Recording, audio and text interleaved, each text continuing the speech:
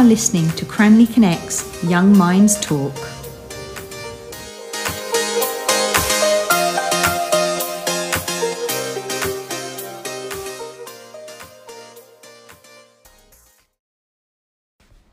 You are listening to Cranleigh Connect's Young Minds Talk. Thank you for joining me today. I am Tala in year 10. My prime focus is navigating peer pressure. Let me start off by asking you a question. Have you ever done something that you're uncomfortable with just because you want to fit in? I'm sure many of you have been in a similar situation before. This is also known as peer pressure. Peer means friend or classmate. Peer pressure occurs quite often, specifically between the ages 10 to 18, as this is when most of the social groups are formed in school. But it is important to talk about it now, so it doesn't happen in the younger years.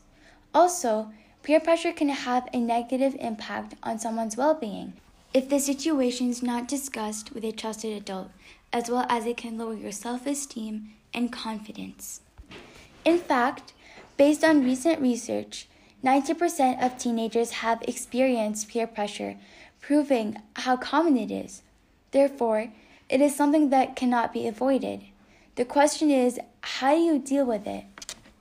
There are several healthy ways to deal with peer pressure. I get that saying no isn't easy. However, it is the most efficient strategy when it comes to dealing with peer pressure. And so, don't be afraid to stand up for yourself because nobody else can. You will be surprised by the amount of people who will follow your path, as they might be struggling with the same thing. You should always openly communicate with a trusted adult, such as your family, teacher, or older sibling. As mentioned before, this is because they are there to help. Alongside, they have more experience in life and know the correct way with dealing with an issue like this. Pay attention to how you feel. If something doesn't feel right about a situation, it probably isn't, even if your friends seem to be okay with it. In other words, follow your heart, but take your brain with you.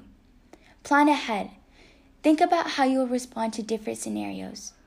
This could be like giving a valid reason to why you need to leave, and sometimes you have no choice but to bend the truth, and that's okay. Have some friends with similar values or morals, as it makes it easier to say no. Peer pressure can also be a good thing if it pushes a person out of their comfort zone and gives them an opportunity to discover new things. This is known as social pressure.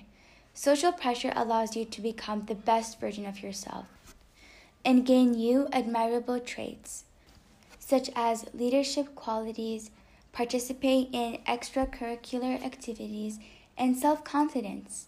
You have been listening to Cranleigh Connect's Young Minds Talk with Tala in year 10, and you can find out more information on this topic through connecting to the Senior Wellbeing Committee or talking to your tutor.